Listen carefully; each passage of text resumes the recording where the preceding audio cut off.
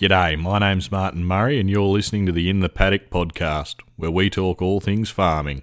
Welcome to today's Wednesday Tech Talk. We're running a little bit late today, but you know what they say, it's better late than never. So today we're going to talk about soil testing, why it's important and why you should be thinking about it now. So soil testing allows you to have an insight into what's going on in the ground.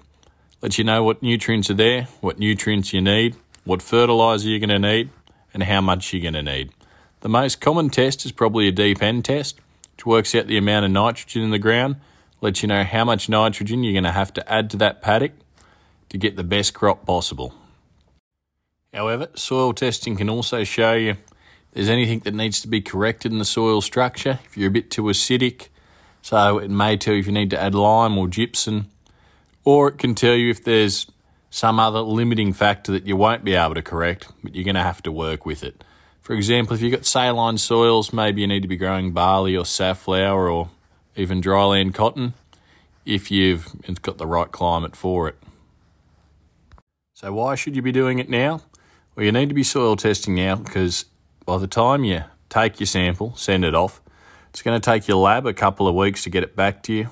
I normally work on 2. Sometimes it can be longer, sometimes it can be shorter. And once they get it back to you, then you need to order your fert. And at the moment, fert seems to be a bit tight. I've been hearing all sorts of reports from around the place. Starter and urea are just hard to come by.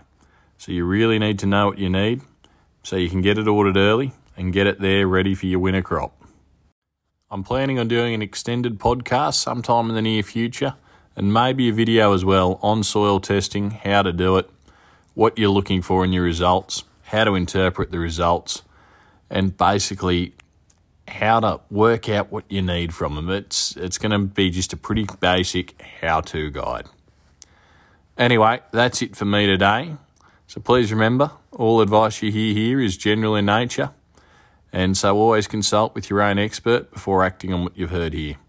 Also, if you're enjoying the show, like it, share it, let a mate know about it, and give us a review on wherever you got your podcast from.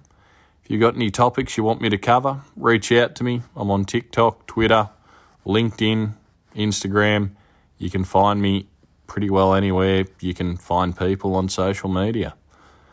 And until next time, keep at it.